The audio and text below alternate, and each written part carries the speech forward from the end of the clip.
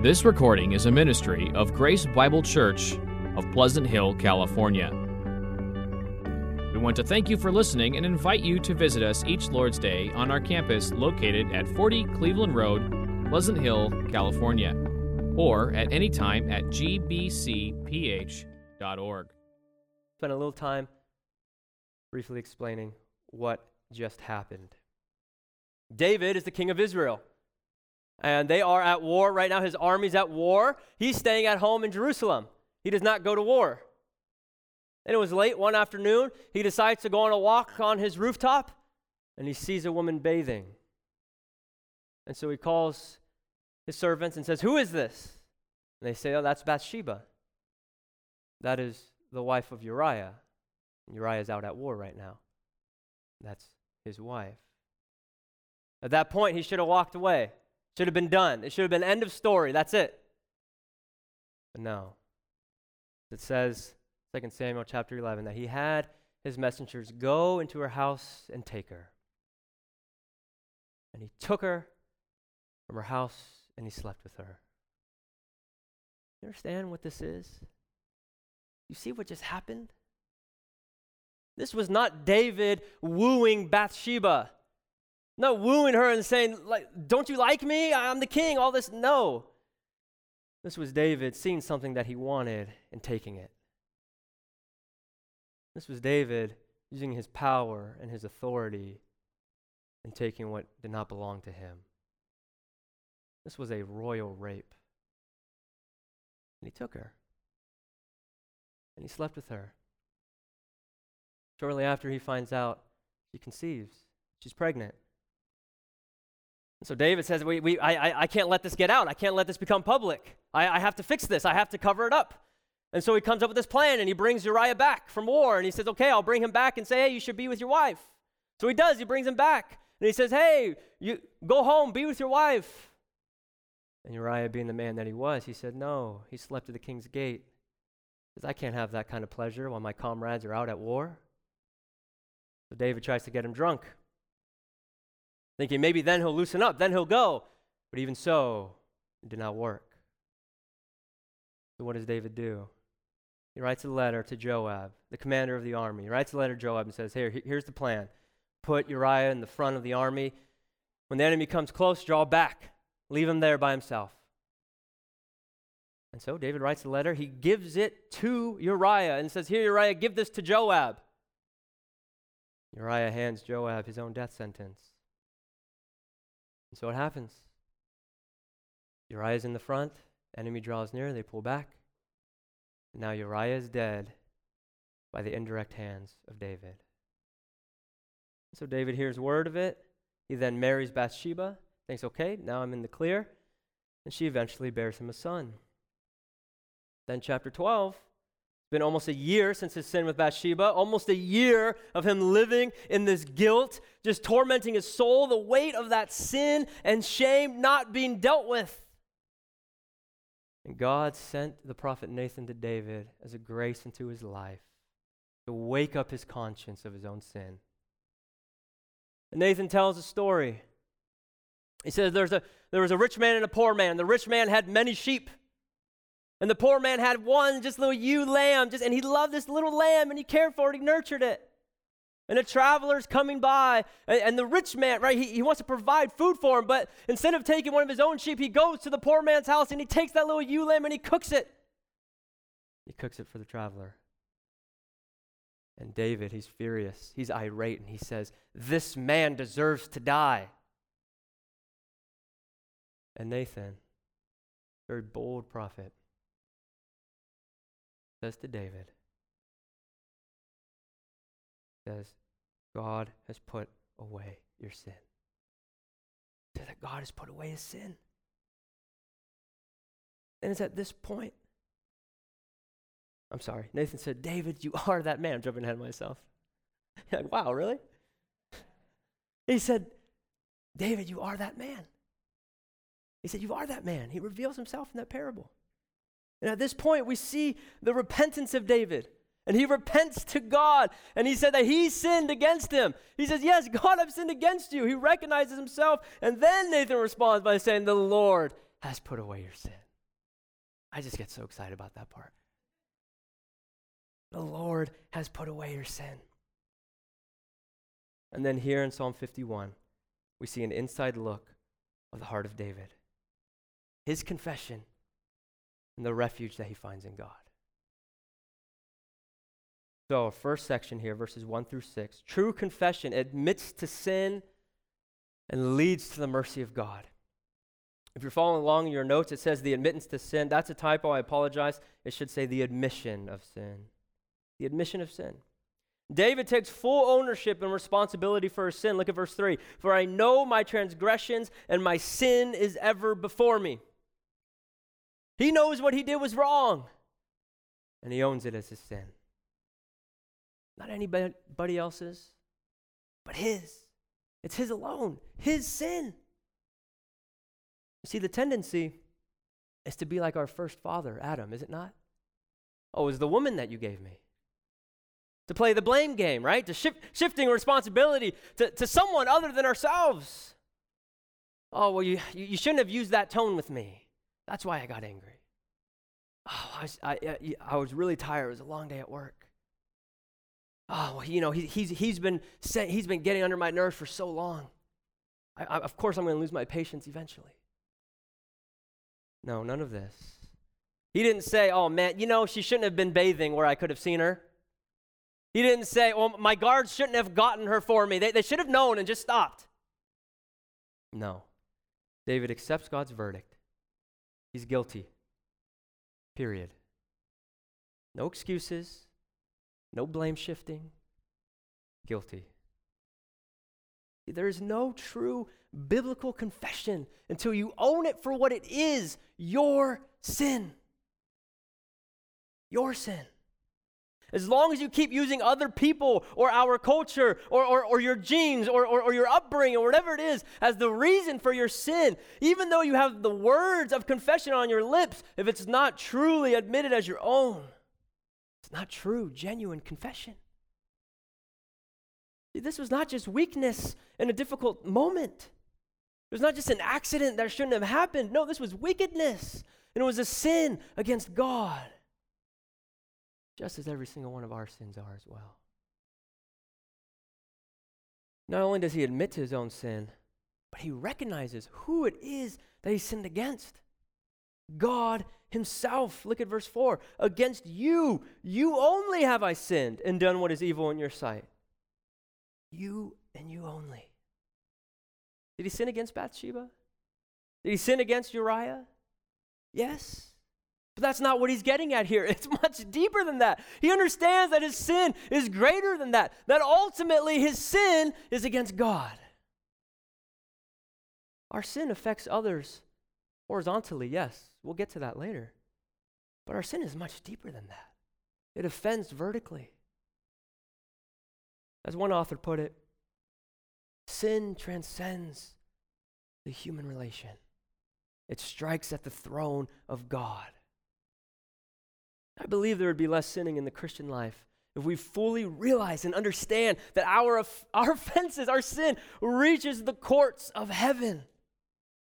That our sin is not just about our relationship with one another, but it extends beyond that, and it's a direct offense against God himself.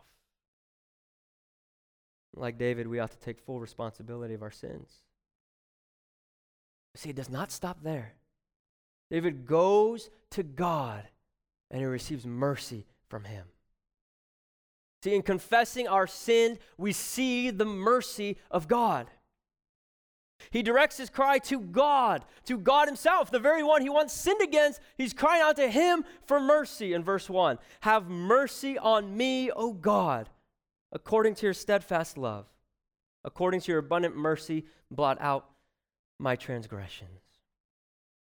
See, the only reason we dare come to God and hope for a solution to our sin is because of his mercy. That's it. He recognizes that his sin deserves judgment. He says in verse 4, so you may be justified in your words and blameless in your judgment. He knows that's what he deserves. But he's appealing to God, not based on what he deserves, not based on the judgment he deserves, but he's appealing to God instead of what he desperately needs, divine mercy and grace. He doesn't plead for justice. Oh, he doesn't dare plead for justice. He pleads for mercy. See, we don't deserve to be let go. We deserve judgment. But in his great mercy, he withholds the judgment that we deserve. Psalm 103:10 says he does not deal with us according to our sins, nor repay us according to our iniquities. He doesn't deal with us according to our sins. And so we appeal to his mercy. Oh, and the good news is that God is rich in mercy, says Ephesians 2:4. So that's our plea, his mercy. See, David's plea was not to help him make up for his mistakes. It was not, God, help me be better so I can cancel out all this wrong that I've done. Let me just tip the scales of righteousness. I know that I've been pretty unrighteous, and so I'm sure that scale is weighing a lot. So let me just do more righteous so I can weigh it out, or maybe be even a little bit more righteous. No, that's not his plea. His plea is for mercy. Sometimes we sin, we go to prayer. Instead of starting off by asking God for mercy, we start off by saying, God, I won't do it again. We start bargaining with God, or we try making it up to God, and we say, God, I'll do better next time. I promise. I'll be better next time. All this is a form of Phariseeism. Seeking to do your part, to make yourself right before God. No, that's not David's plea. No pledges, no promises, no payback. Mercy. It is safe to admit your sin before God because there is refuge found in the mercy of God. He is a merciful God. Now, being merciful does not mean that he just overlooks sin. He is still a just God. We can't forget this. We can't forget that he is just. What kind of God would he be if he were not a God of justice? Imagine if you were Bathsheba's dad. Imagine you're Bathsheba's dad and you hear that Nathan said, the Lord has put away your sin, that you're forgiven. If I'm Bathsheba's dad, I'm saying, what? What are you talking about? He's forgiven. What do you mean that God's put away his sin? No, I want justice. This man went into my daughter's house and he took her and he slept with her. He killed my son-in-law. And you're saying his sins are forgiven? You're saying he can just go? Are you not a God of justice? Do you not take sin seriously? Oh, and God would say, yes, I take sin very seriously. So seriously that I will send my son and I will slay him on the cross. And I'm not overlooking this sin, but my judgment will be satisfied through the sacrifice of my own son. That's how seriously I take sin.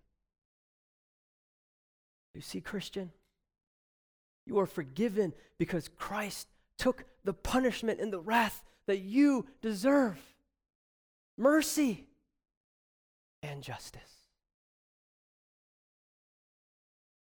Secondly, we see that true confession seeks cleansing and leads to renewal and restoration. We see this in verses 7 through 12.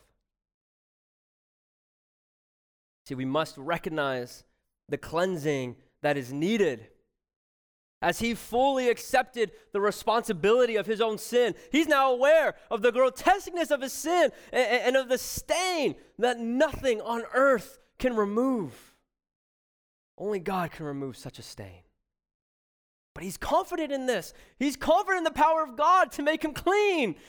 He says, look, in verse 7, he says, purge me and I shall be clean. He says, I shall be whiter than snow. You see that confidence? He doesn't say, God, maybe I'll be clean, maybe I'll be whiter than snow. He says, I shall be. There's not an ounce of doubt.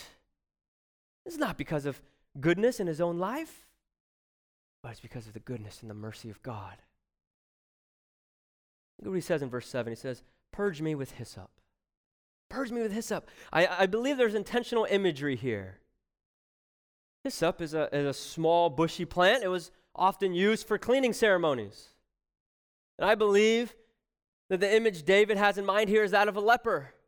We see in Leviticus 14 that in the day of cleansing, the leper would dip the hyssop in blood and water, and they'd sprinkle it on themselves 7 times to be cleaned. David understood that his sin defiled him, and it stained him to the point that he needs to be cleaned, something he could not do on his own, but he needs God to do for him.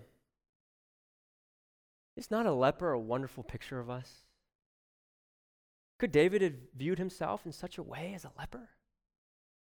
Rotten from the inside out, alienated, hopeless, needing God to do a miracle in order to make him clean. See, we have a sickness. It's not called leprosy, but it's called sin. We've been stained, and we need to be made clean. And God shall make us clean, and he shall wash us and make us whiter than snow. Your sin may be great. It may be even greater than David's, but God's mercy is more, and he can cleanse you from all unrighteousness. Now, David asked that God would blot out his iniquities in verse 9. Hide your face from my sins and blot out all my iniquities. This word for blot out is a legal term, like from a record book. He knows that there is a legal guilt. He sees his need of removal of guilt from a record book. See, our sins carry with it a spiritual legal demand. Colossians 2:13 and 14. Beautiful passage. Colossians 2:13 and 14 says, "And you were dead in your trespasses and the uncircumcision of your faith. God made alive together with him, having forgiven us all our trespasses." Listen to this. "By canceling the record of debt that stood against us with its legal demands. This he set aside and nailing it to the cross." You see, he has forgiven us all of our trespasses. And he did this by canceling the record of debt that stood against us with its legal demands. We had legal demands, and we stand guilty in the courtroom of God. The record of debt in which we owe, God canceled it. Completely. Gone. How did he do this? By just looking the other way? Saying, I'll just pretend like that didn't happen? No. This he set aside by nailing it to the cross. See, Christ paid the debt that we owed. Our record of debt was nailed to the cross of Christ. The legal demands that we carried, Christ bore on his shoulders, that we would be made free, so that we would be cleansed, so that he would blot out our iniquities. Isaiah 43:25 says, I am he who blots out your transgressions for my own sake, and I will not remember your sins. Blots out our transgressions. You see, God is not just blotted out. No, he goes further. He makes us clean. It says in verse 10, "Create in me a clean heart, O God." Create in me. That word create is the Hebrew word bara, which is the same word used in Genesis 1, in which God created the heavens and the earth. It's a very specific word for create. It's a word used only for what God can do. It is a word used that means to create out of nothing. We don't know what that is. We can't do that. We can't create something out of nothing. We create things using existing materials or existing ideas, but to truly create something out of nothing, we can't do that. Only God can truly create something out of nothing. And this is what David is asking for, that God would supernaturally, divinely create in him something that he cannot create on his own, a clean heart. That's what he needs God to do for him. You see your need to be cleansed from the inside out? You see your need for that? You know it more than the rest of us do. You know every sinful thought that you have, that you're glad no one else knows you're thinking those thoughts. You know your sinful, wrong desires. You know the secrets that you keep hidden, that you'd be embarrassed if anyone found out. God knows those. You see, we don't just need cleansing from the outside, but from the inside out. Everything. We cannot clean it ourselves. We cannot give ourselves a clean heart, but we need God to create something out of nothing, a clean heart. And indeed he does. He blots out our iniquities, and he creates in us a clean heart. And in doing so, we receive renewal and restoration from God. See, David says, look, don't just do something for my record, but do something for my heart. I have sinned. I've been stained. I've been polluted. I've been defiled. I need to be changed. And indeed, God does change us. Look at verse 10b, going on to 12. He says, renew a right spirit within me. Cast me not away from your presence, and take not your Holy Spirit from me. Restore to me the joy of your salvation, and uphold me with a willing spirit. You know, these verses, especially verse 11, there are a lot of different views on what this can mean. We're not going to spend a lot of time looking at all the different views and making arguments for every side. We're not going to spend all the time doing that. But I do think that it's helpful for us to understand the difference of the work of the Holy Spirit in the Old Testament and the New Testament.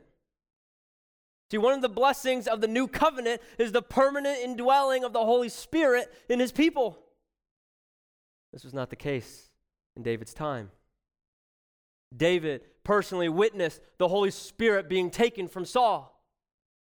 David knew that the Holy Spirit was taken from Samson. Doubtless this was on his mind. Like, he knows that he sinned greatly, and he's saying, God, please don't leave me. God, I need you. I need your presence. I need your Holy Spirit in me. And he's fearful that he might share the same fate as Saul and Samson. And he's in a place in his repentance where he wants to turn away from his sin, and he wants to live in obedience to God. He knows he can't fight sin and be restored and be changed unless God is with him. He knows that he needs that closeness and he needs that presence of God to be with him, to strengthen him. He now understands his weakness and his dependence on God. In times of sin, do we not feel distant from God? While positionally, we have never truly departed from God. We can feel that emotional emptiness, that longing for him. He no longer wants that. He wants to be close so he can rest in his mercy, so it can be restored, so he can have the strength to live for him. And how can he do this? Well, he goes on in verse 12. Restore to me the joy of your salvation and uphold me with a willing spirit. See, he needs God to restore unto him the joy of his salvation. Christian, this is what we need to fight sin. We need the joy of our salvation to be restored. We need the sweetness of the gospel to be the weapon that we wield in our fight against sin. You find it at all interesting that this is his request? Like, everything he's done, his request is, restore to me the joy of your salvation. That's his request. At first we might think, well, this all started with sexual sin. So then he ought to pray for sexual restraint. He ought to pray for purity, for accountability, for protected eyes. Like, this is how he's going to fight this sin. Well, sexual sin was not the disease. It was a symptom of the disease. See, he gave in to sexual sin because he didn't have the fullness of joy in Christ and of his salvation. He needs to remember the joy of his salvation. When you realize the wretched sinner you are, and you realize the amazing grace that you received, and the joy of your salvation restored, and your desire is no longer to sin, but your desire is now to worship God. You say, God, how can you love me like this? How can you love such a sinner like me? Look at this grace. Look at this mercy. What else can I do but worship you? Christian, do not let the gospel grow cold in your heart. Maybe you need to pray that the joy of your salvation is renewed. Do you remember? Christian, do you remember the sweetness of the grace of God? Do you remember the sweetness of the gospel? That he would love you? That he would die for you? That he will never leave you nor forsake you? That you are no longer eternally dead and a child of wrath, but you are now made alive in Christ and are seated at his table? That you were blind, but now you see. Why? Why you? Why did he choose to love you? Why did he choose to love me? Why? It was not because of anything that we have done. But it's all by his grace. Remember the sweetness of the gospel. You have joy in your salvation. Confess your sins and be renewed and be restored. Lastly, true confession is an example to others and leads to worshiping God. Verses 13 through 19. See, confessing our sins is a beautiful example to those around us. When you've experienced the deep love and mercy of God, it creates an eagerness to share with others what God has done in your life. Look at David in verse 13. Then I will teach transgressors your ways, and sinners will return to you. David is now a testimony of the destructive power of sin. Yes, he knows it. But even more so, he's a testimony of the richness of God's mercy. Christian, we ought not to be afraid to be honest with others of the sin that still resides within us.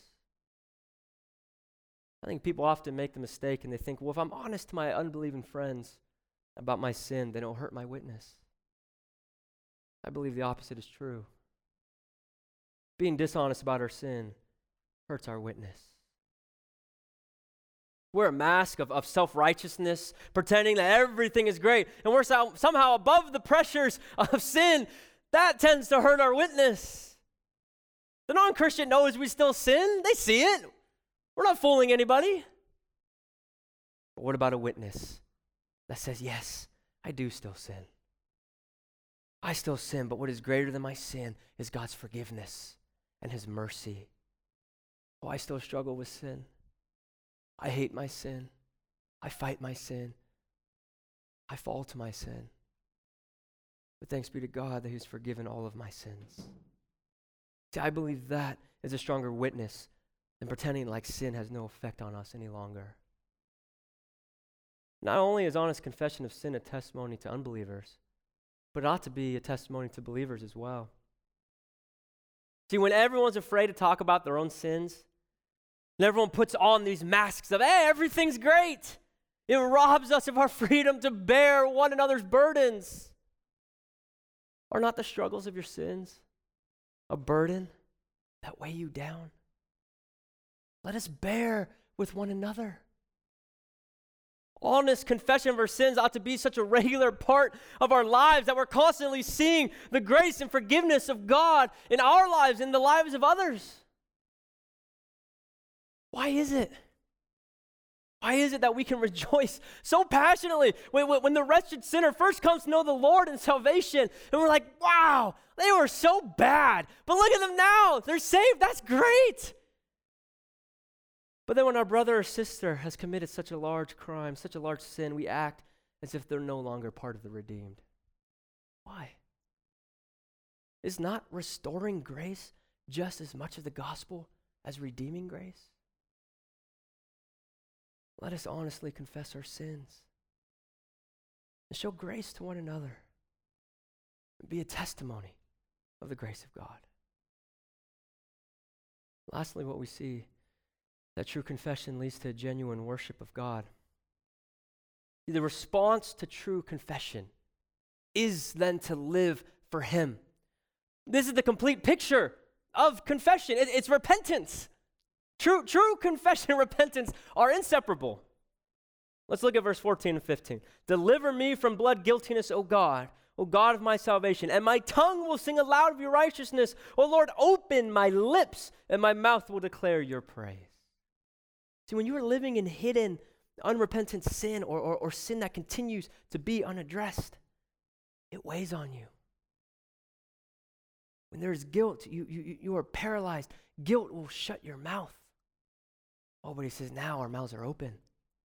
See, when you see the mercy and forgiveness of God and you are led to repentance, you are then liberated to open your mouth for the glory and the praise of God. You are moved then to live for him in genuine worship. See, God's not concerned with just outward service. He's concerned with the inward heart. Look as he continues in verse 16 and 17. For you will not delight in sacrifice, or I would give it. You will not be pleased with a burnt offering. The sacrifices of God are a broken spirit. A broken and contrite heart, O God, you will not despise.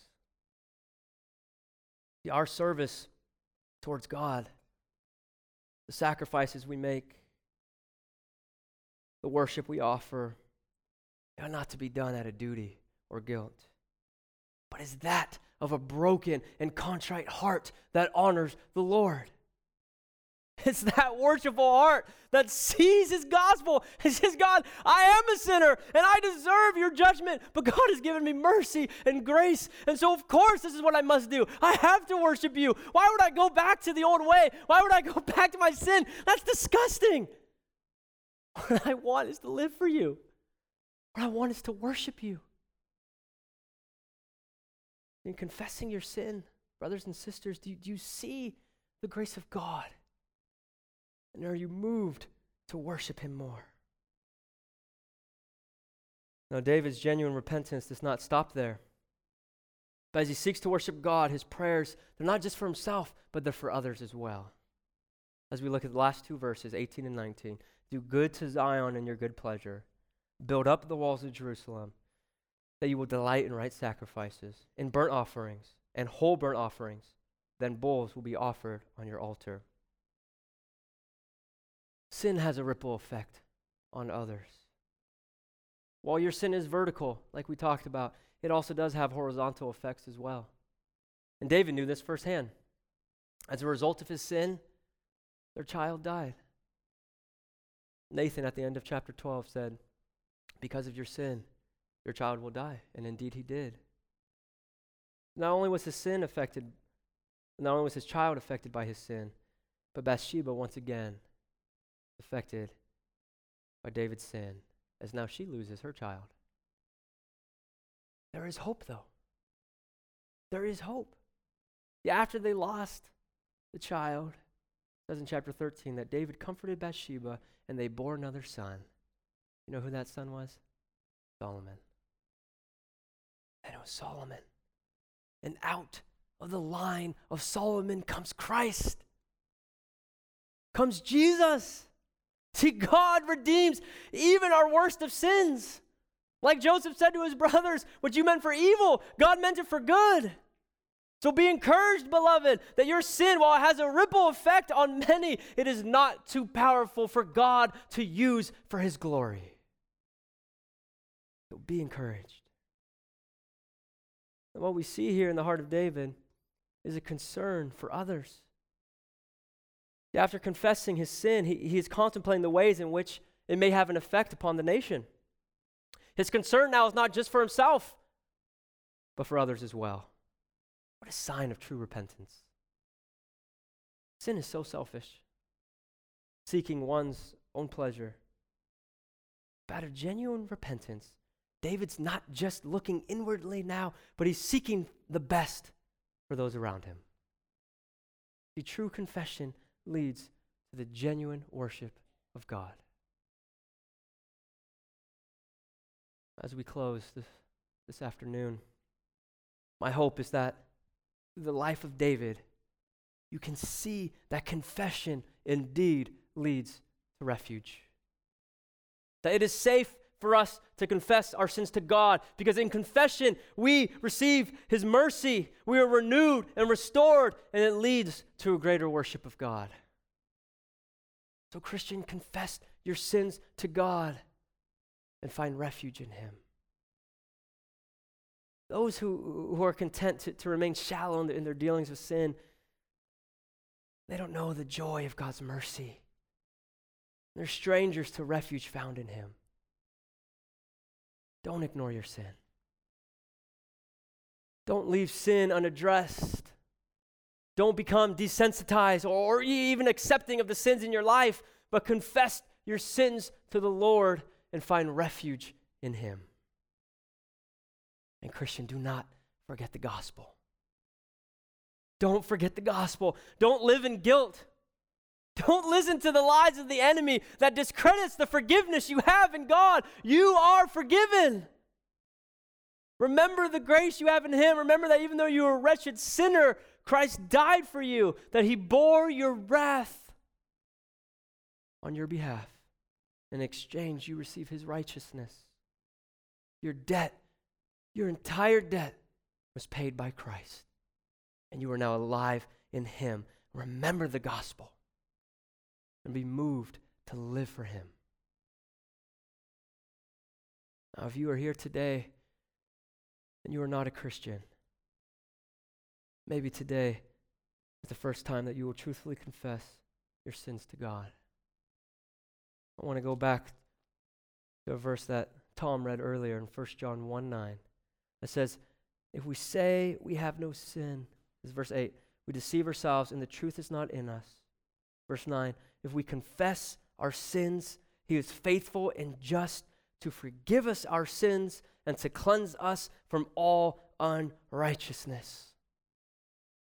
If you are not a Christian here today, please know this, that you need cleansing. And you need the forgiveness of your sins, and you have this in Christ. Salvation is not found anywhere else other than Christ. Salvation is not found in your own works. It's not found in tipping the scales of righteousness, of living a good life, a better life than a bad life. No. Salvation is found in Christ and Christ alone.